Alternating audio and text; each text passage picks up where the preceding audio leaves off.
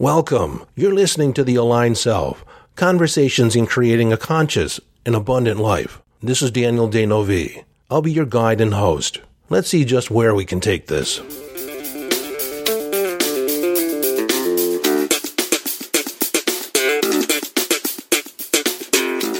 Hello, friend, and welcome back to the conversation. Speaking of conversations, just a couple days ago, I was sitting talking with my wife, and we talk every day. Usually over coffee, we talk about the news of the day, what's going on. My wife always starts this conversation out. I had the weirdest dream. All her dreams are weird. But like a good husband, I sit and I listen, and then I give an interpretation, or at least my perspective on the dream. I look for patterns and tone and the emotional conveyance that was in the dream, because that often speaks more to what the dream is about than, the little details about what went on, because it's the other than conscious mind that's speaking. But I'm going down a rabbit hole because I didn't really want to talk about dreams in this episode. We will talk about dreams in the not too distant future, probably will be the next month, but it is something that a lot of people have asked about, and I've done a lot of exploration in dreams. I have a good friend who's done a lot of work in dreams. He's kept a dream journal and written down every dream he's had that he can remember, like for 40, 50 years. So maybe when I get ready to do that dream episode, I'll actually bring him on and interview him and allow him to explain dreams to a greater degree. But getting back to this conversation that I had with my wife, she asked a question, and it's around intuition. And then she says to me, if I have this question and I'm your wife and we have these conversations all the time, don't you think you should do a podcast on this? Because other people are probably concerned or interested in this same topic. And that is, how do you define the difference between a sensation generated by fear and that of genuine intuition, genuine guidance? Does intuition have an element of fear to it sometimes? So to answer this, I want to begin by identifying what intuition is. Essentially, it is communication from your inner self, your other than conscious mind. Now, I've explained before that your other than conscious mind includes your local information, which is your subconscious mind, the programming that you've had along growing up, the questions that you consider important, how you've identified the criteria that is most important to you. Your other than conscious mind, or your subconscious mind, does inform you through facility of intuitive guidance. But when I say other than conscious, it not only includes your local information, but non-local information too. The universal intelligence, God, Goddess, all that is, that field of information that is outside your local access or your point of view of you as a person. Does that make sense? So it's not only you have your conscious mind, and then you have your other than conscious mind, which may include your subconscious processing. So on a very fundamental level, your intuition is a survival skill. It's a facility that you're born with, that everyone is born with, that allows you to pay attention to what's going on around you and make decisions and determinations about whether or not the environment is safe. And then fear is a sensation, it is a feeling that comes up to alert you to pay attention. Like something's not right here, something's off, this is different, this is new, this is odd. Pay attention. There's something here. So fear is a call to pay attention. Do you fight, flee, or make an assessment of what's going on? So does your intuition communicate to you through fear? By and large, no. Fear sometimes is an element to it. There is a sensation of fear, of uncomfortableness with it. Had trouble spitting that out there. There is an element of being uncomfortable with information that is calling, your conscious mind to pay attention. But by and large, intuition is not driven by fear because it operates in a completely different system. Fear is typically a result of what you're currently focusing on, where you're directing your conscious attention, which results in fear. Now, one of the things that I guess a metaphor that I can use to help describe this is what I've taught people when I've led people across burning hot coals. And if you didn't know, I'm a firewalk instructor. I've walked on hot coals ever since 1988, almost 600 times now. And it's not necessarily the walking across the coals that is the most important aspect of the experience. It's standing in front of a 10 to 12 foot bed of coals, 1,200 degrees, and assessing inside. As you assess the situation, create your intention, which is to walk to the other side, and then calibrate inside you, like how do you feel? And then determine, are you ready to take the first step? Like is your system aligned? Is your heart aligned with your mind and your body as a firewalker? Is your focus on the intention of getting to the other side? Now, if you're standing in the front of the walk with this bed of coals in front of you and you feel fear, I teach people that is an indicator that you're focusing on what you don't want to happen, which in the context of the firewalk is to start walking and burn horribly or to start walking and trip and fall. So most people picture the worst case scenario, and as a consequence, they feel fear. And so I teach that when the fear comes up, it is begging a question. It's telling you to pay attention. What are you currently focusing on? Where is your attention pointed? It's not necessarily on getting to the other side. It's taking the step and then somehow meandering around on the coals, getting lost between here and there, not having a good time. And when you feel the fear, it's telling you to reacquaint your focus on your intention, which in the case of the firewalk is to walk to the other side. When you focus on a point beyond the end of the firewalk and focus on walking on there, then you check in and you wait for a sign or signal that all systems are ready. And there's usually a pull. I teach people that the body will pull slightly forward when it's a yes, when the system is aligned, and then trust the intuitive guidance and trust that yes and lean into it and take the first step. And then just keep walking after that, walking to the other side, keeping your focus on the intention of getting to the other side. So in the example of the firewalk, feeling the fear is not an indication not to move forward. It's an indication to realign your intention, realign your focus to where your heart and your body is aligned with being a firewalker, being one that gets to the other side. Now, that metaphor of walking across hot coals and the process of what comes up and focusing on your intention, if you feel fear, if you feel doubt, where's your focus? That is the law of attraction. It's basically an outline of how to manifest in the world right there. But it also points to intuition, because I have people rely on that inner signal, just that whisper that it's time to go, that everything's ready, and then trust it as an indicator of being aligned with your intuition. And then if fear comes up, that fear sensation is actually an indicator that you're not focusing on what you really want, but you're focusing on the worst case scenario. Basically, you're leading your mind on a detour of what you really want. And so in the context of intuition, checking in for intuitive guidance, I would say if the fear comes up, you're not focusing or you're not centered in receiving true information. I teach in my course, the intuition course, I have some some pretty imaginative names for my course, but it's pretty explanatory. In the intuition course, I teach that intuitive guidance comes in with typically, very little emotional fanfare. It's more of a knowing. It's just matter of fact. Turn left, turn right, go forward, stop, take a rest. Now, mothers have a very defined relationship, a very enhanced relationship with their children. They're connected because you carry your children for months. They're a part of you, more so than a father. But not that a father can't have an intuitive connection with his children. It's just different than a mother's relationship with their children.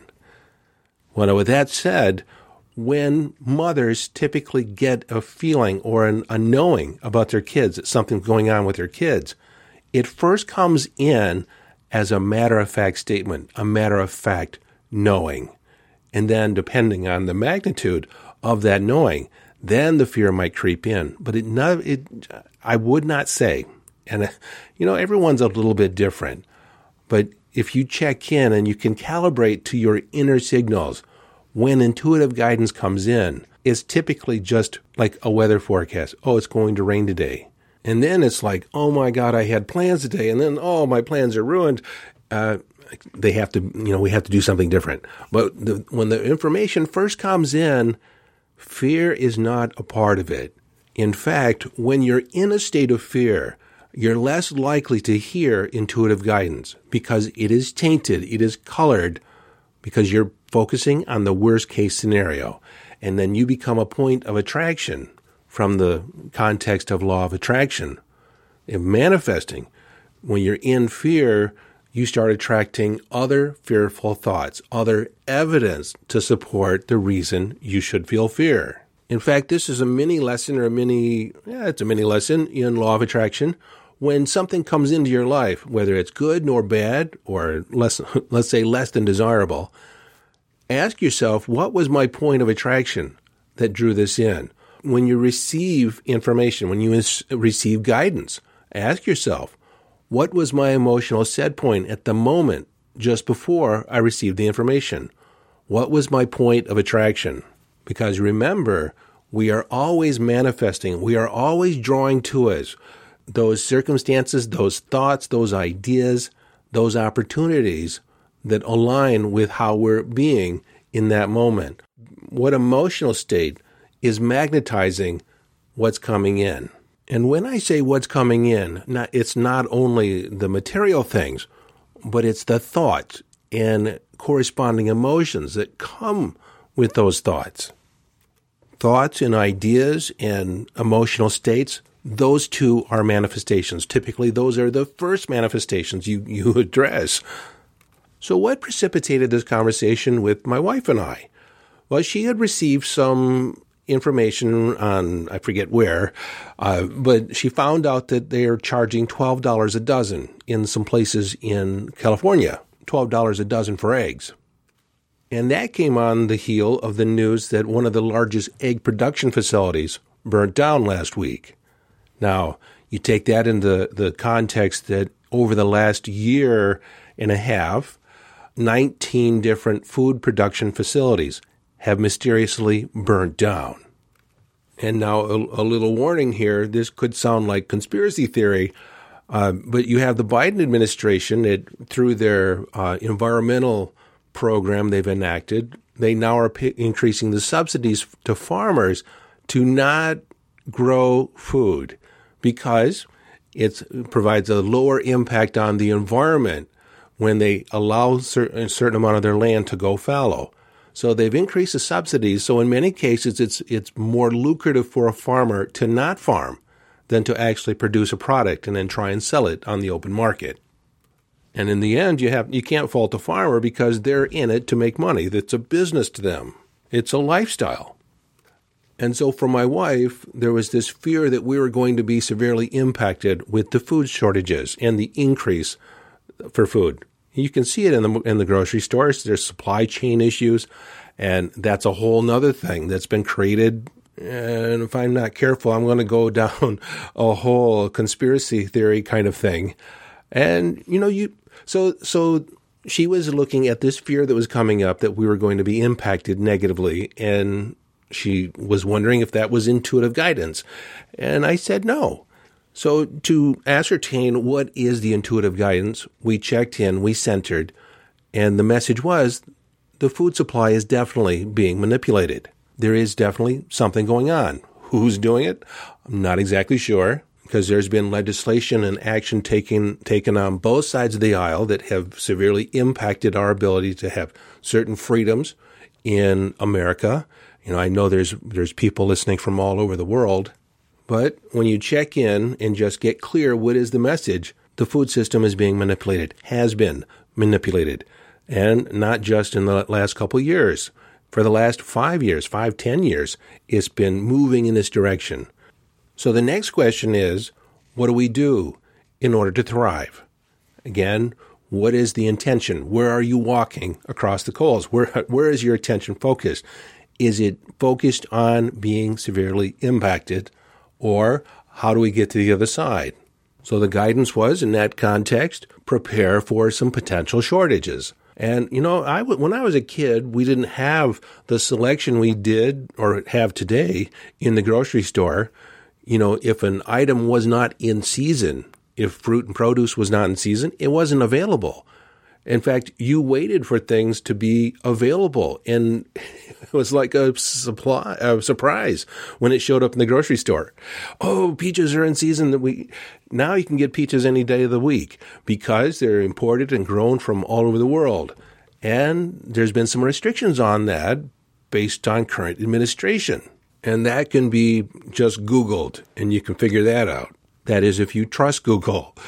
Now, this was interesting, and this was another intuitive hit that I got back in, I think it was March or April of 2016, shortly after Trump took office. And our Federal Trade and Communications Department took away all the restrictions on internet providers and different people that service the public inside the World Wide Web. Now, before those restrictions were taken away, free and equal access were assured to all. Basically, they said that everyone deserves the right to access the internet. But when those restrictions were lifted, and I heard about it, I said to my wife, that's going to be trouble. And it was just kind of matter of fact, it's going to be trouble. And how did it end up in 2020? Massive restrictions, massive censoring. People were deleted from the internet because someone didn't like what they were talking about. Someone didn't like their point of view. Entire websites were throttled down. If the service provider didn't like what was being posted on that website, your traffic, your bandwidth was restricted to where you could get hardly any traffic. No one could get your material. Take too long for your page to load. Well, because of the regulations that were put in place, or actually lifted, the restrictions that were lifted, basically said that free speech is not really a thing.